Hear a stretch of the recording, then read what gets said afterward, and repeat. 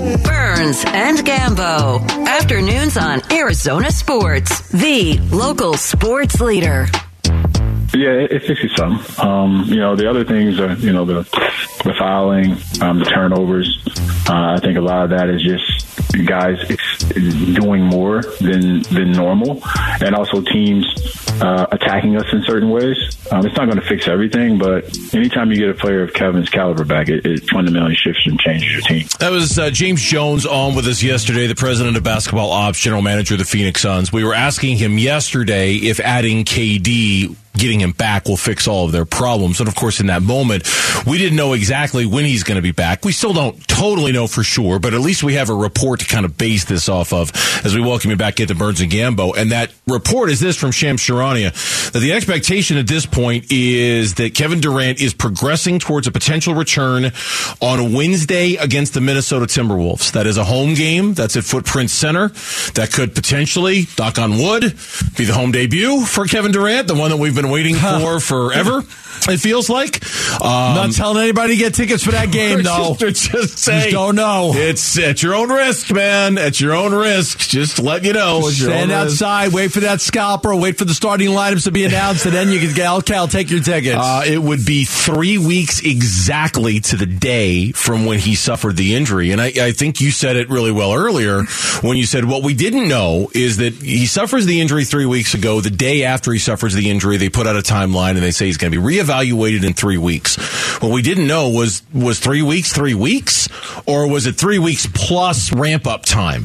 If Shams' reporting is to be believed, there is no ramp-up time. 3 weeks was 3 weeks. Yeah, and the 3 weeks he'd be back. The ramp-up time is included in there. It's part of the package deal that you get, so it's like breakfast included at the hotel.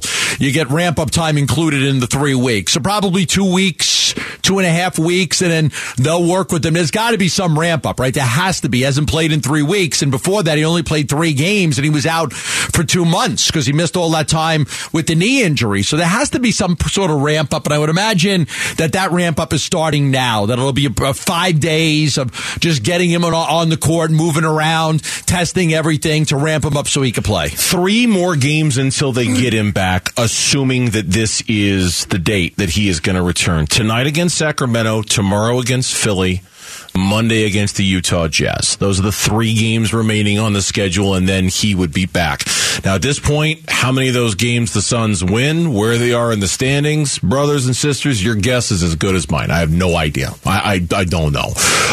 I would guess with no KD and no DA, these next 2, and they've both already been ruled out, that it's going to be really tough sledding against the Kings and the 76ers. Probably both teams still playing for a lot, right? The Kings are playing for seeding. So Philly, look at Philly. They're so close to, I think they're 3rd right now, but like the difference between them and Boston and Milwaukee is very close. I've spent so much time looking at the West. I think they're a half a game behind the Celtics. They are tied in the loss column. I'm speaking your language. That's all that matters. They are tied in the loss column with the Boston Celtics. They both have 23 losses.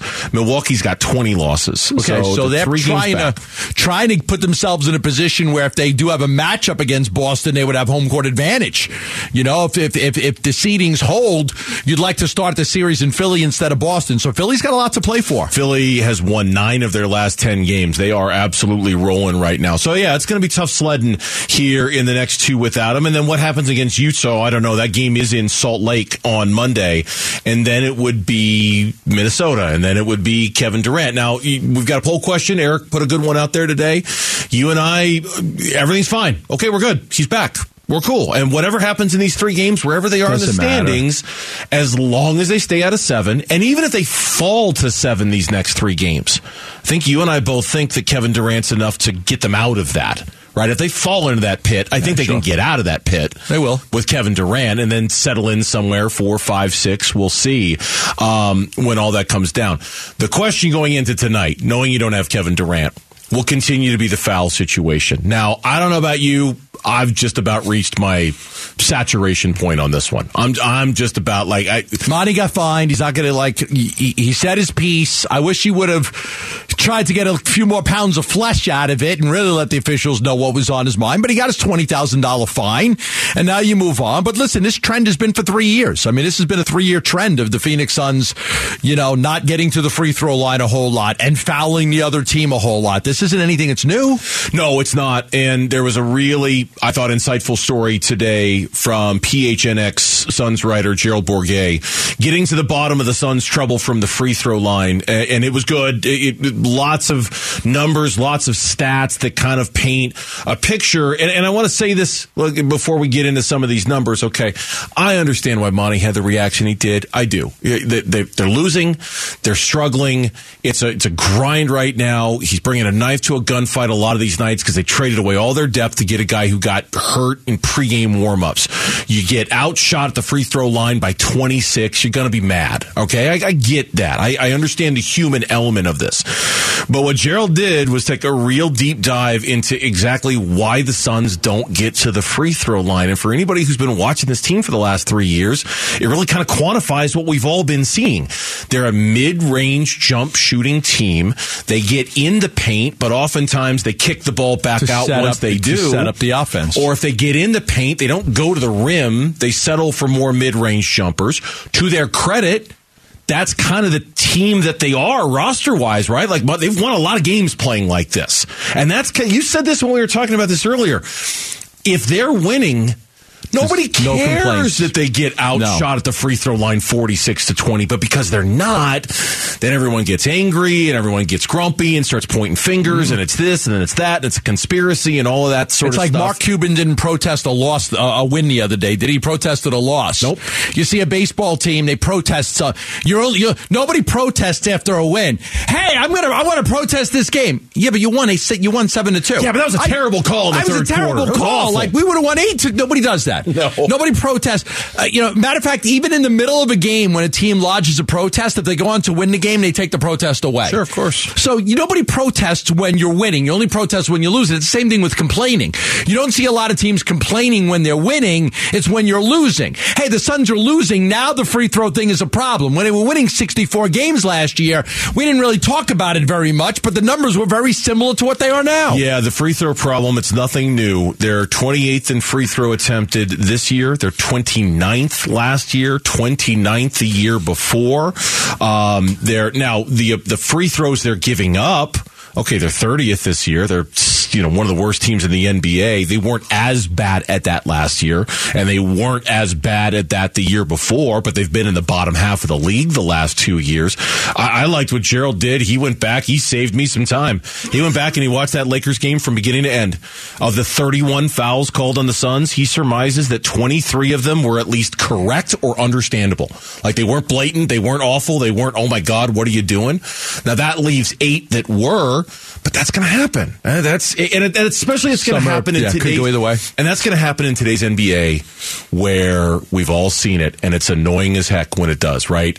Little contact, fling your head back, throw up the ball like you've been, like you're flopping on a soccer field or something, right? Like you've been just tragically wounded on a basketball court because of what the other guy did to you. A lot of times, unfortunately, that works in today's NBA. Grab your face. Oh, yeah, grab your face. Remember that one? You grab your face, my eye. That look, and Booker, let's call it like it is. Booker does it too, right? He gets that look on his face like, oh my God, I've been destroyed out here. Okay, it wasn't that bad, right? And so that's unfortunately the game, and that's where the NBA start losing more teeth. Well, no, remember. Wait, that didn't even work that way. No, that was the NBA official Twitter account put out a video in which they said, no, that was in fact a foul on Torrey Craig. Him. His face got in the way. Here's the video that explains why that's actually a foul on Torrey Craig and not Giannis, even though Torrey Craig lost a tooth. Oh, good for you. Anyway, it's a really good story from Gerald that kind of paints this picture of what we've all seen. And one thing in particular it points out. I know he wasn't on the floor for the Lakers game. You want to talk about a guy that should get to the line more often? Looking at you, DeAndre Ayton, looking at you. Because you got the skill set to get there, and he just doesn't play with that kind of force. No, and that's just, but that's That's who he's always been. He's a finesse big man. That's what he always is. He loves the floaters and the turnaround jumpers, but the aggressiveness of going to the basket is just not who he is. No, not at all. When we come back on the Burns and Gambo show, well, since we were talking about the Suns, let me tell you about this first. The legendary voice of the Suns, Al McCoy, has announced his retirement. Did it a week ago. We'd like to hear from you on this one. Text Al to 620-620. Submit a video. It's a thank you, Al message. We might even play it on the air. Text the word Al to 620-620. Now when we come back, take a look around the NFC West. Some teams, 2 in particular, are very aggressive. 2 teams are standing pat. The reasoning is pretty clear, but just in case, one team went so far as to explain their reasoning. That's coming up on the Burns and Gambo show. Burns and Gambo, Arizona Sports, the local sports leader. Not that I'm telling Cardinals fans anything you don't already know, but it's been a quiet free agency for the Cardinals, but they're not the only ones. Story on ESPN.com today, free agency in review. Free agency is basically 2 weeks old, started not this past Monday, but the Monday prior to that. And a lot of teams have been active. A lot of teams have been moving and grooving and getting stuff done. The Arizona Cardinals are not among them. On ESPN.com today, free agency in review, additions and subtractions and the current vibes of each team. I sent Gambo a screenshot of every team in the NFC West just to kind of highlight the real discrepancy between the 2 teams in the division that have been extremely active and the 2 teams in the division that have been extremely not. Seattle active. And San Francisco making moves to contend and compete, and the Rams and the Cardinals very quiet. Yeah, but at least the Rams, their owner, sent out a letter explaining why. The Cardinals, we don't really know. Well, and that's exactly what I was getting to. The Rams, and this is something we've talked about all week long. If you require an explanation from the Cardinals for what they're doing this offseason, this story's going to ring with you a little bit. Now, I think I know what they're doing this offseason. I think, as I like to say, actions speak louder than words, and I can kind of read the actions of what they're doing. But the letter that came out today from Kevin Demoff, he's the chief operating officer of the Rams, in which I'll just read you a couple of quotes from it, and you'll kind of get the idea of where this thing is going. Quote, as a result, we faced a choice this offseason. We could once again restructure contracts to give ourselves one last shot with our core roster, but that would mean a total rebuild would be necessary over the next few seasons. Or we could focus on replenishing our draft capital and improving our long-term salary cap situation, clearing the way for us to compete both now and in the future. Collectively as an organization, we chose the latter path, believing in the talent on our current roster and the skills of our coaching staff to return us to the playoffs, close quote. Now, he doesn't say they're not trying to win this year, but he also is saying we're trying very hard to look at the bigger picture here. We're collecting draft picks. We're resetting our salary cap. We're getting our house in order here a little bit. $60 million in salary cap next year. We've got all our draft picks next year, 11 this year. Yeah. I mean, he's making it known that, listen, the reason we're not very active, so, and you know what that does? That stops the questioning. So everybody's still, like in Arizona, I'm like, why aren't the Cardinals doing anything? Well, actions speak louder than word. We're assuming that the Cardinals are going to reset and that they're not really committed to winning this year because the roster's no good and the cap space situation may not be what they want it to be. But nobody said anything. At least with the Rams, you kind of get in the pitch, okay, this is why they're not going out and spending a whole lot of money. They're going to save it all up for next year and they're going to go for it next year. And this is a little bit of a reset year. Now, they still believe in the roster, but they're also tempting expectations, making sure that the expectations are that they're going to go out and get all these guys like they usually do. Yeah, and he's really towing a fine line on this one, right? Because he says, let me be clear. Our goal for 2023 is to win the NFC West and make a deep playoff run. Change doesn't mean that we expect to take a step back. And he points out the talented players they still have on their roster, which is far more than the Cardinals have right now at this point, if we're just being honest about it. They still have Stafford. They still have Cooper Kupp. They still have Aaron Donald. Donald. They still have Cam Akers and Van Jefferson and guys, right? They still have guys. So he's trying to, in some ways, he's trying to have his cake and eat it too by insisting we're still going to compete. We're still trying. We're not giving up on the season. But at the same time, we have to take a good, hard look at the future. Now, could the Cardinals say the same thing in a similarly written letter to its fan base, to its season ticket holders? Hey, we haven't given up on this season, but we've also got to take a look at the bigger picture here. We've got to get our house in order. We've got to get our finances in order. We've got to get our draft picks in order. We've got to reset things a little bit here as an organization. We won 4 games last year. Yeah. We're not going to climb to the top of Mount Everest like right now. Like we got to... Yeah. It's going to take a little time. We're going to try to build it the right way. We're not in a quick rebuild. We feel that the best way to build... We want to build a team that is going to contend over a number of years, not just one quick fix. So to do that, we've got to do it the right way. We've got to draft the right way. We've got to be wise with our spending, and we need to spend when we're close, not when we've won 4 games. It's very easy. I wish the Cardinals would do it. I mean, I'd love to have Michael on the show, and I'm for that. Like, I totally agree with that philosophy, and I do. I really agree that that's the way that they should do it, but I do think some way, somehow, they need to get that message out. Whether it's on a radio show with me and you or a letter to the fans, they've kind of got to get that letter out. We won 4 games last year. We're not going to win 14 next year. Okay, we're not in the best salary cap situation. We've got to, we've traded away draft picks, Robbie Anderson and Ford and Trayvon Mullen, and we're going to do a better job of keeping our assets, drafting players, and making sure that we do spend wisely in free agency. We're doing it on a team that's ready to contend. I got no problem with that. It's a great message. Let everybody know. But in the meantime, nobody says anything. And we're sitting here like I like what the Rams did. I applaud that because we're sitting here, we're just guessing. We think we're right, but we're still just guessing at why there's been so much inactivity with the Cardinals. I also think it's easier for the Rams to do it because they've got a Super Bowl trophy that's barely a year old, right? So it's easier to send that message because you can lean on your recent success, almost as you've built equity with your fan base. Is it harder because it's an LA market though? LA, man, you got to win for them to care. Demands winning, otherwise they kind of ignore you. Yeah, that's and here's the chief operating officer of the Rams basically telling their fan base, "Hey, we're going to try, but ... kind of understand the situation that we're in right now." But I think most Rams fans, and I think at the Cardinals had a Super Bowl trophy in the last couple of years. Cardinal fans be like, "Yeah, go ahead, reset, knock yourself out. We get it, we understand. We got a Super Bowl trophy sitting over there that we still have the warm memories from that can keep us warm in the middle of a cold season, To your point, the story you said to me, marquee additions for the Rams, none. Marquee subtractions, Jalen Ramsey, Bobby Wagner, and Leonard Floyd. Oh, yeah. They've had a rough offseason in L.A. There have been rumors about maybe moving Matthew Stafford, right? I mean, it's not been pretty in Los Angeles. I don't think anybody expects anything great out of Los Angeles this year. There was speculation about whether Sean McVay was going to be back. In this story, it mentions that the GM Les Snead says, our DNA is to attack, hit the gas, but we're going to hit the brakes a little bit. So now you've got multiple messages coming out that, hey, we're going to hit the brakes. Like, we're going to let go of some of these players. We're going to acquire assets, and, we'll live to fight another day.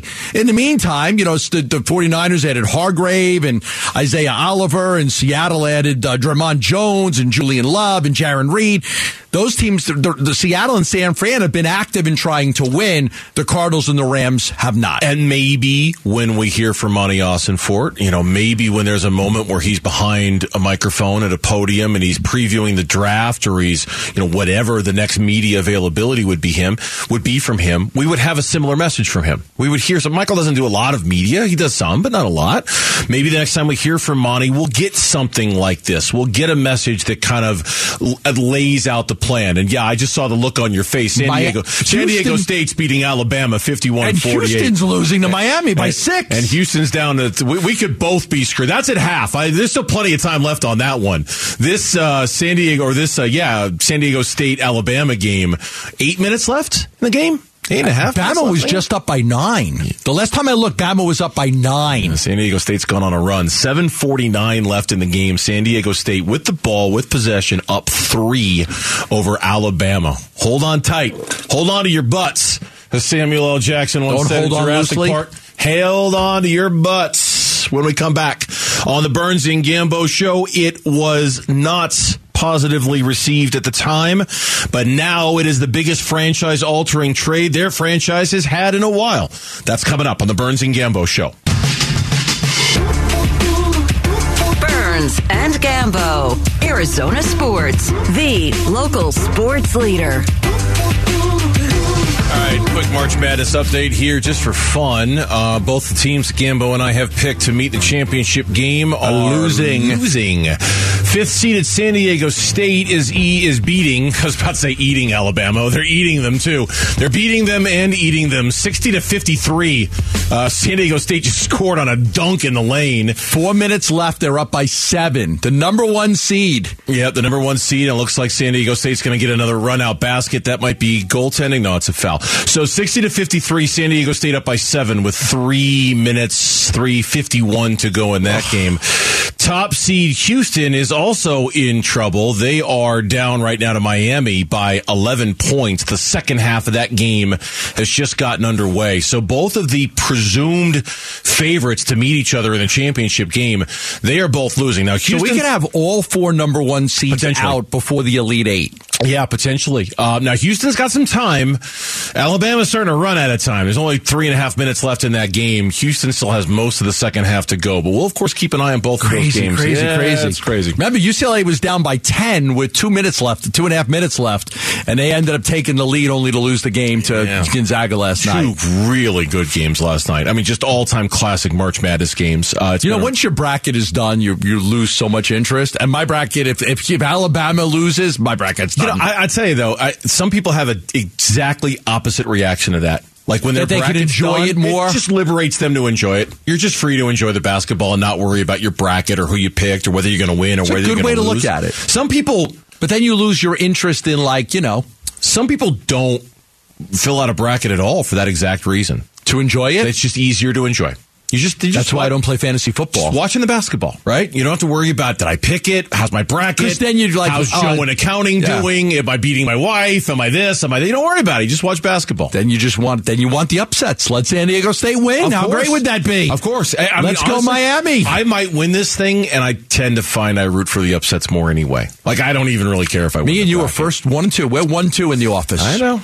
First and second. I do like the upsets, though. They are a lot of fun. They're a lot of fun to watch.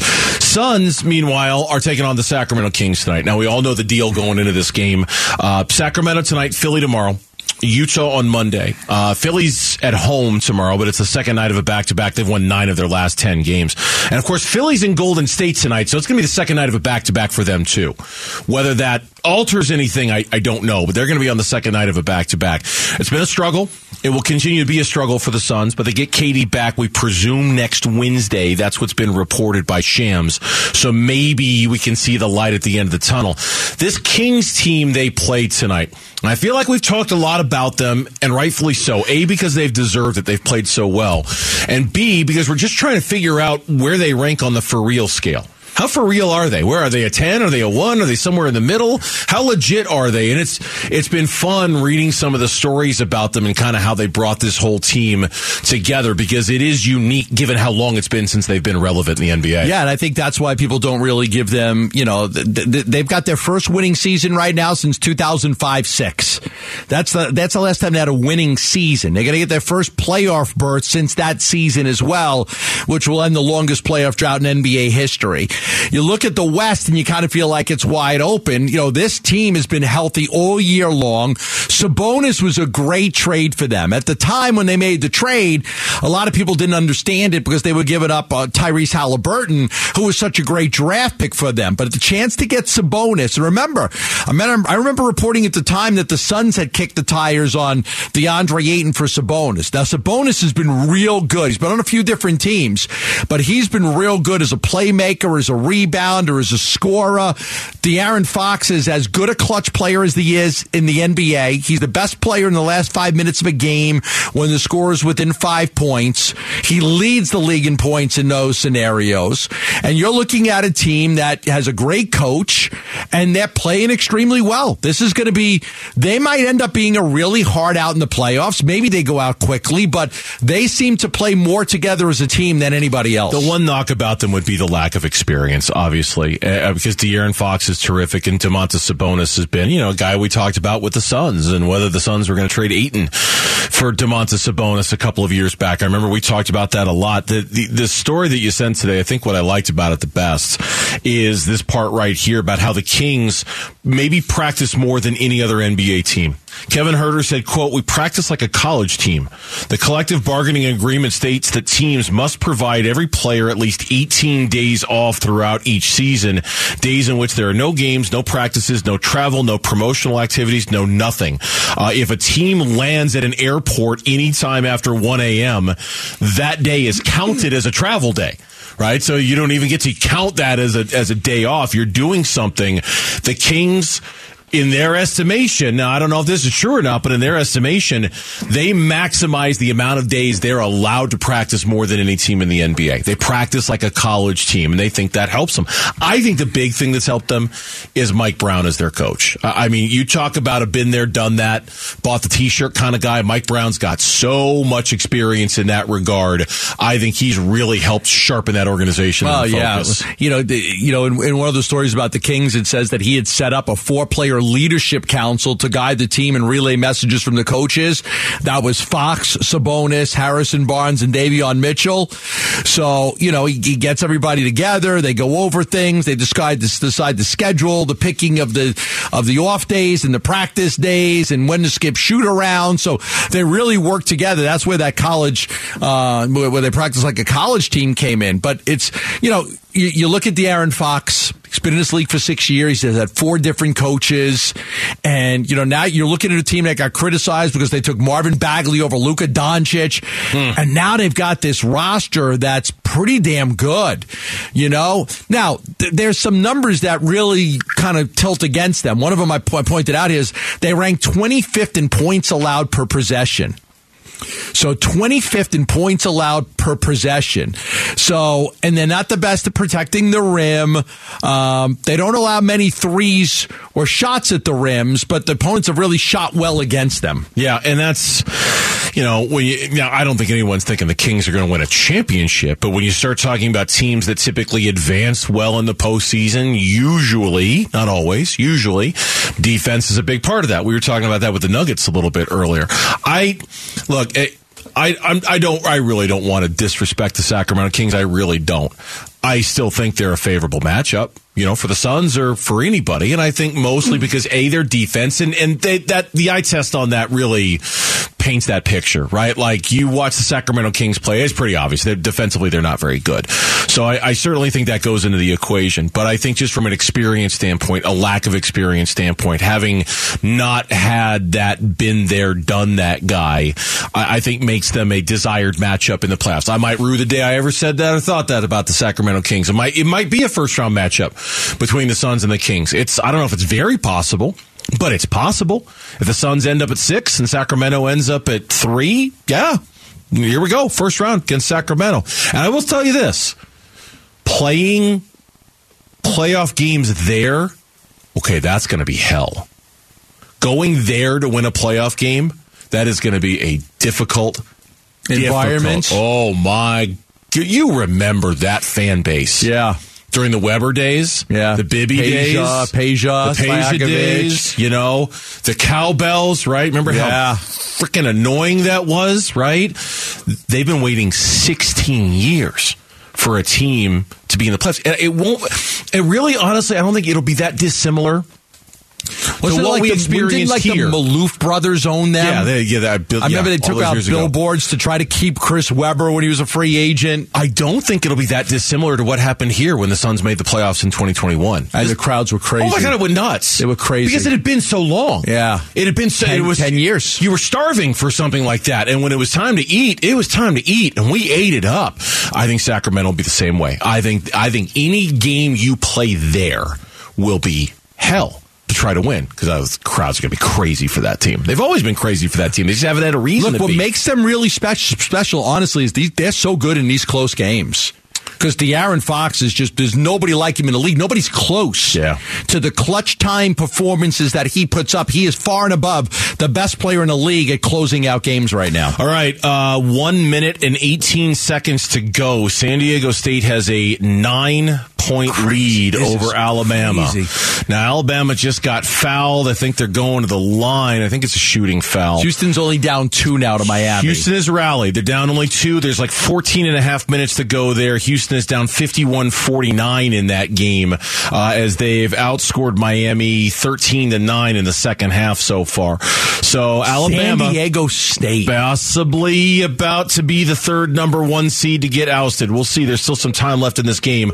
We'll keep you completely updated here on the Burns and Gambo Show. Rock and Roll Hall of Famers Billy Joel and Stevie Nicks are headed to Chase Field. It's one night only on December 8th. The tickets are already on sale. You can win a pair of tickets by visiting the contest page at arizonasports.com. Well, we heard about the possibility of the Cardinals trading down in the draft. Is there a logical trade partner that isn't the Colts? And is that too far to fall for the Cardinals? That's coming up. Burns and Gambo. Arizona Sports, the local sports leader. Burns and Gambo. What's on tonight?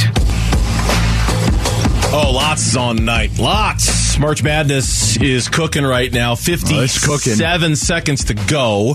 San Diego State still beating Alabama by 4, 66-62. With less than a minute to go, 55.5 seconds. Looks like San Diego State just got fouled. That's on tonight. On right now as well. Miami kind of pushed their cushion back a little bit to 9. Woo. They're beating Houston 62-53. So all 4 number 1 seeds can be out before the Elite 8, and the only 2 seed left would be Texas, right? UCLA's out, Arizona's out. Who was the other 2 seed? Marquette. And Marquette's out. Right? So out of the top 8 seeds, we're potentially looking at 7 of the top 8 seeds being out before the Elite 8.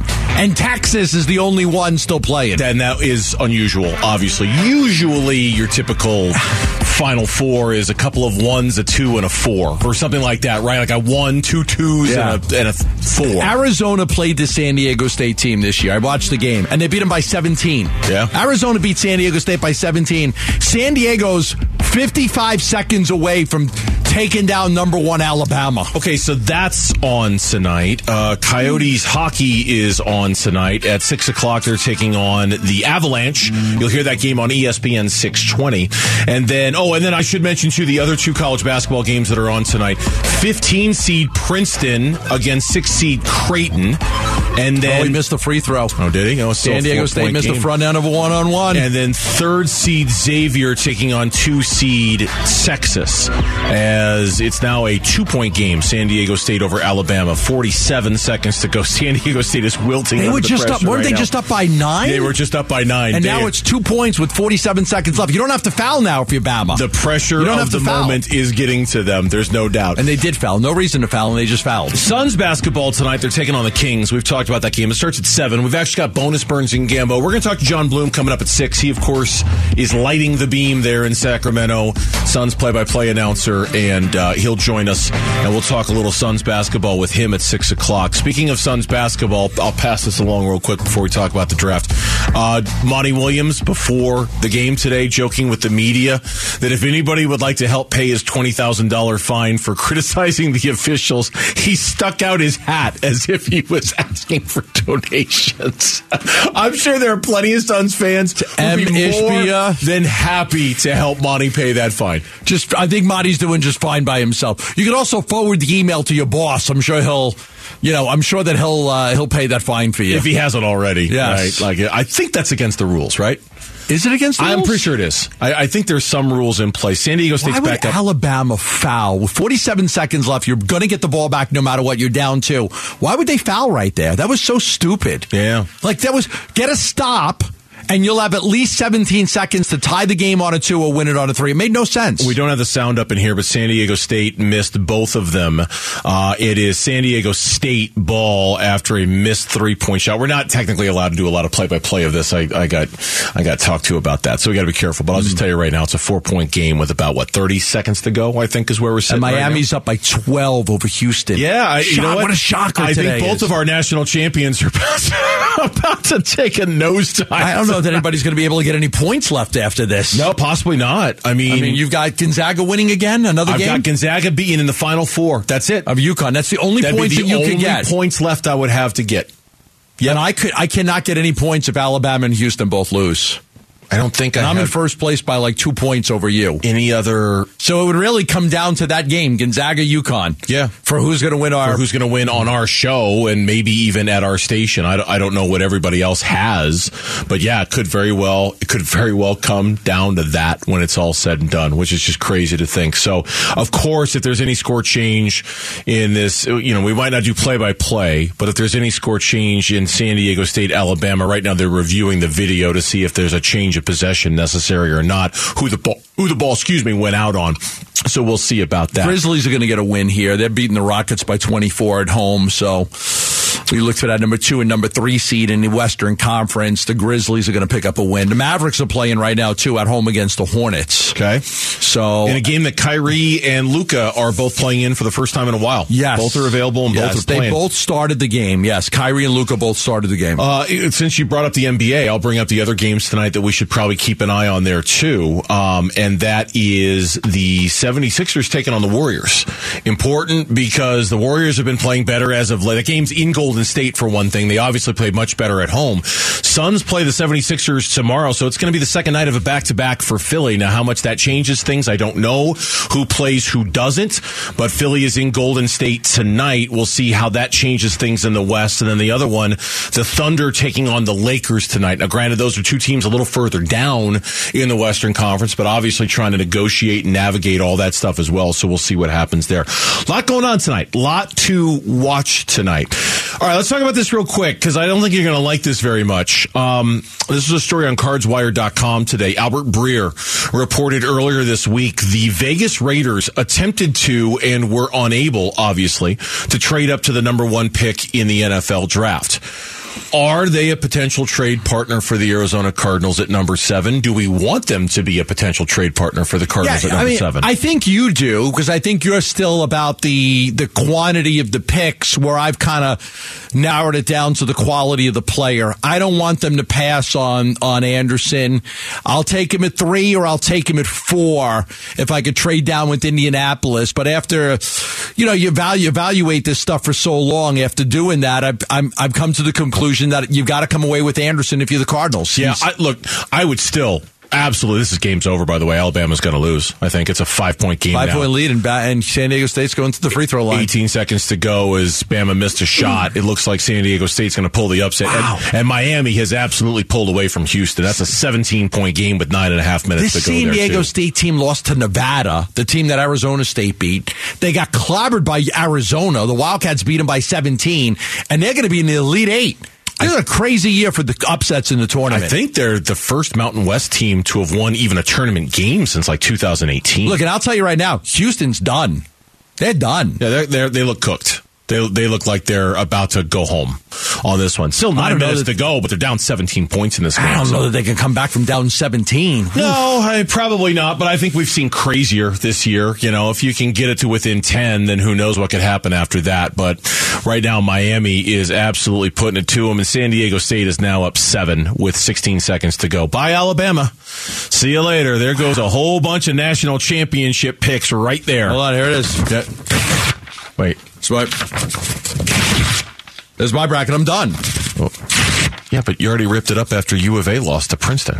I know, but I still had all my Final Four teams after that. Wait a minute. You ripped up your bracket when Arizona lost to Princeton. I remember it well. I didn't have Arizona in the Final Four. Are you saying you were faking it when you ripped up your bracket? Are you denying that you ripped up your bracket when Arizona lost? Because I distinctly remember rippage.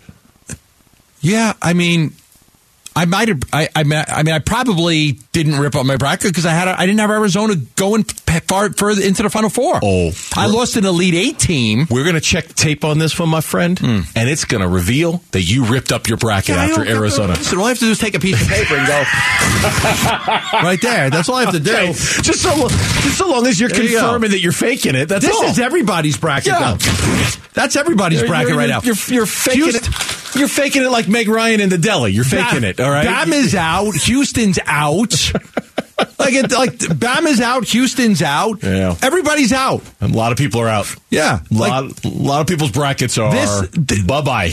I think that the Arizona sports, like the hosts, I think it comes down to whether Gonzaga beats UConn or not as to who's going to win the thing. I don't think anybody else can get any more points. Only you. You got Gonzaga over UConn, right? I've got Gonzaga beating UConn. Let's see if... I don't think that anybody else can get any points. I can't get any more points now. I got 92 points. You have 88. Bickley's got 82. I don't know that... The only Alabama, other way I can get points is... Okay, hold on. I was looking at the wrong bracket. If Houston loses, you're done. You can't get any more points. Everybody's you're out. Done. The only points I can get is Gonzaga if they win one more. Let's see. Dan Bickley can't get any more points. You can't get any points. Vinny Murata can't get any more points. I'm trying to see everybody. It's hard to see everybody else's picks. Luke can't get any more points. Okay. And I think that's it. I think it's over. Yeah, Luke has Houston winning it all. That's the only team he has left. It's going to come down to the Gonzaga-UConn game for who has the highest score in our brackets because San Diego State pulled off the shocker. Miami's up by 14. And so Houston's probably going to go down unless they have this miraculous comeback in the final 7 minutes or whatever it is. Yeah. So it's going to come down to me and you, first and second place. I'm looking to see if there's anybody else who can garner some points. Oh, hold on now. Who? Hold your horses. Who are you looking at? I'm looking at Jarrett Carlin, who picked Texas to win it all. And I'm looking at Sarah Cazell, who's got Texas in a championship game. Oh, not so fast, my friend. Who's Texas got next? Texas has Xavier tonight. Oh, Xavier tonight. And then they would play Miami, right? They'd play Miami in the championship game. Oh, okay. Okay, so how far behind? How far behind are they? I'm just looking at Mitch's bracket. Mitch also has Gonzaga in the Final Four, but that's it. Those are the points he could get. Who does Sarah have what now? How many points does she have? She's got 70, so she's 14 behind the leader. So even if she gets 8 points here, she's not ahead of me or you. So she needs them to win 2 games. Yeah, but if Texas goes on a run, she's going to get enough points to win. Jarrett Carlin's going to get enough points to win. So, I'm rooting for Gonzaga to win one more and for Texas to get out tonight. Then I might win this Let's thing. Go, Sean Miller! When we come back, he's live from the Golden One Center in Sacramento. Surely he's encouraged by the news of Kevin Durant's eventual return. We'll talk with our buddy Bloomer next here on Burns and Gambo. Burns and Gambo. Afternoons on Arizona Sports, the local sports leader. All right, back here on the Burns and Gambo Show. Bonus Burns and Gambo here as we take you right up until pregame coverage of the Suns and the Sacramento Kings. 7 o'clock tip time. You'll hear it here on Arizona Sports. And the guy who will be describing it to you is our good friend John Bloom, who joins us live from Sacramento, getting ready to call tonight's game. Bloomer, what's going on, my friend? How you doing? I'm doing well, and props to whoever slid in the little Depeche Mode on the rejoin there as we sit here at Golden One Center. That's who was rocking the house here last night. For many of the people on the road, they were perturbed by that because they couldn't get a restaurant reservation or a burger or a drink at the hotel because this place was mob scene last night. I don't think they were expecting as many modern rockers from the 90s to make their way to Sacramento. But that was the scene last night. Tonight, it's two of the best teams in the Western Conference. Very excited to hopefully see this Suns team start to get into a little better form here tonight. I didn't get to ask you, would you be the Syracuse guy? How did you feel about Boeheim retiring? Oh, Gambo. Listen, Jimmy Boeheim, from my standpoint, had a great run as a head coach at Syracuse. I was there my entire life. And I think it was time for him to make a move. He stayed a little bit longer than I think a lot of us thought, and that was because he had his kids come play for him. And that must have been awesome for the Boeheim family. I know it was, just hearing them talk about that experience. But now I think it is time to pass the torch. I have a lot of of respect for Red Autry. He was the point guard my freshman year. Adrian Autry, who took over. And then, of course, Jerry McNamara, the guy who helped Carmelo win the championship in 2003, is his associate head coach. So I like the direction that they're headed in. It's going to be a challenge. Now you got Rick Pitino to recruit against in New York City. So, yeah, it's almost like a flashback in some ways to my time in the Big East. We've talked about this Sacramento team a lot today. The one thing that makes them very special is De'Aaron Fox's ability to close out games. Nobody in the league better, close game situation, final 5 minutes than De'Aaron Fox. He's been great. He really has. He's doing the things that Devin Booker was doing in crunch time the last couple seasons. And, for this Sacramento team, I think one of the biggest elements of their success has been continuity. And the fact that they haven't been bit by the injury bug that so many teams across the league have been. But I don't want to just say that that's why they're so good. De'Aaron Fox and Domantas Sabonis are both clearly stars in this league. They're both all-stars, and they're both, dangerous in such different ways. They can both be the hubs of activity, and Domantas Sabonis is now getting triple-doubles on the regular. He leads the Kings in assists, but De'Aaron Fox can create for his teammates as well as himself. So I think that that's what makes him very dangerous. That is a tough duo to contend with. Being that you're calling a lot of these games, you're following a lot of this action, I'm curious from your perspective, just when you analyze the Western Conference and the threats and the tough spots and the soft spots, not that I want you to call anybody any names or anything, but how do you assess this Sacramento Kings team when compared to the rest of the West when the Suns are whole and the playoffs start in a few weeks? I mean, that's that last little caveat, Burns, we can't sleep on, because we're just saying when the Suns are whole, which is something that we're all envisioning with Kevin Durant, DeAndre Ayton obviously missing right now. That's a whole different basketball team when you include them with who the Suns have. So what I'm going to do is answer your question about the Sacramento Kings and tell you that they remind me a lot of the Phoenix Suns when they ended their playoff drought a couple of years ago. And I think this crowd and this vibe here at Golden One Center will also bring back memories, and has already when we made it here earlier this year, because they were already feeling that they might have something special early in the season. And now we know they have something special. They have their first winning season locked up already for the first time in 17 years. And now they're trying to end that 16-year playoff drought, and they are very close to doing that. We all expect it to happen. It's a foregone conclusion. So I think they are going to ride that wave of energy like the Suns did a couple of years ago. Does that mean they're going to make their way to the finals in the Western Conference? They would need things to break their way, much like it did for the Phoenix Suns in 2021. But it certainly could happen. I wouldn't put it past them. All this continuity has led to a whole lot of confidence, and it's a vibe here in Sacramento. Yeah, it's fascinating when you go back to the Tyrese Halliburton trade, where it kind of all started, getting Sabonis in right there. Wasn't very popular at the time because Halliburton was such a beloved figure. They drafted him. They were developing him, but that's ended up being a great trade for them. Sabonis has come in. He's been a leader. He gives them a lot of toughness, scoring, rebounding, and him and Fox together have been really good. It's a great call. It's funny. I look up on the big screen here. They're showing the Pacers and the Celtics just as you bring up Tyrese Halliburton, and people here in Sacramento are keeping an eye on that too, because you're right. A lot of negativity when that deal went down towards the Kings side of it. They thought they didn't get enough for a young, potential star guard. And while Halliburton had an amazing start to the season, dealt with some injuries, the Pacers had that great start to the season, but they've started to flame out. And here you are. The Kings just continue to stack wins, 43 of them right now and counting. Are you, John Bloom, Suns play-by-play announcer, Suns broadcaster, our guest? He's live in Sacramento. He's getting ready to call the game that's coming up at 7 o'clock. We've got Bonus, Burns, and Gambo here. Are you expecting or anticipating seeing anything different out of the Suns given the struggles over the last couple of days? And I could ask you the question about the free throw disparity. If you want to fold that into the answer, you certainly can.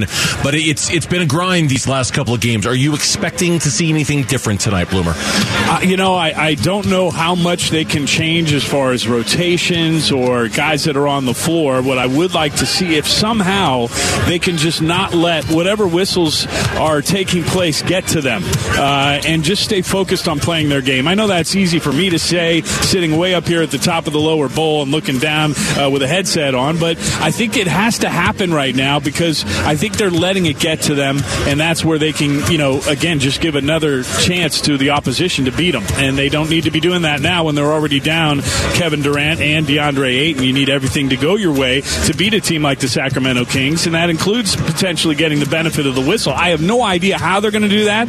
Monty Williams made a joke just ending his pregame media availability, asking all of us if we wanted to contribute to his $20,000 fine that he was given by the league. And I think Kevin Ray joked that he could start a GoFundMe account, so I think if you want to keep a lookout for that on the social channels, maybe one will be created. But I don't know if that is going to lead to officials changing the way they're calling the Phoenix Suns on the basketball court. What Tim and I always focus on when we're calling the action is looking for consistency. Just making sure that the officials are calling it the way that they're calling it for both teams on the floor. And oftentimes over the course of the last several weeks, and in some Suns fans' minds, probably years and decades, they haven't felt that way. So hopefully we can start to have a better feel with regards to that, or it just goes into the background, which is what should happen. When officiating is done the right way, we don't talk about it, do we, fellas? No, the other thing we're looking at, Bloomer, is just the rotations. You know, T.J. Warren wasn't playing, then he was really the first sub off the bench if you discount that Bismack Biyombo came out with 2 fouls for Jacques Landau in that last game. He went to T.J. Warren. We're really trying to see if, Monty can figure out the right rotations with the bench guys. He's really struggled playing a lot of guys and not really finding the right fits for the right guys off the bench. Yeah, and think about it. I mean, just think about how big of a role Kevin Durant plays on a basketball team when he's playing.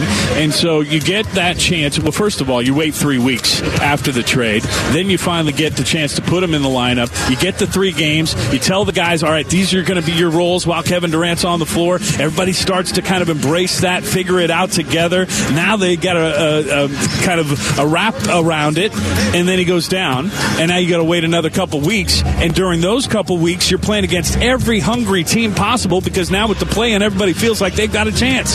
So there's no easy games. And you're dealing with players trying to adapt to different roles at this part of the season. That is not a recipe for victories in the NBA when you're still adapting. So I'm not trying to bail the guys out that might be not performing at their best. I'm just telling you, from a human being standpoint, when you have to adjust on the fly as much as this group has, that's a difficult task, especially when you're going up against a Kings team that's had all that continuity we already talked about. Yeah, Bloomer, good stuff as always. We'll listen to you on the way home. Thanks for the time as always. We'll see you when you get back, okay? Have a great weekend, fellas. Bye, Bloomer. John Bloom joining us there from Sacramento. Again, he'll have the pregame coverage coming up in just about 20 minutes or so.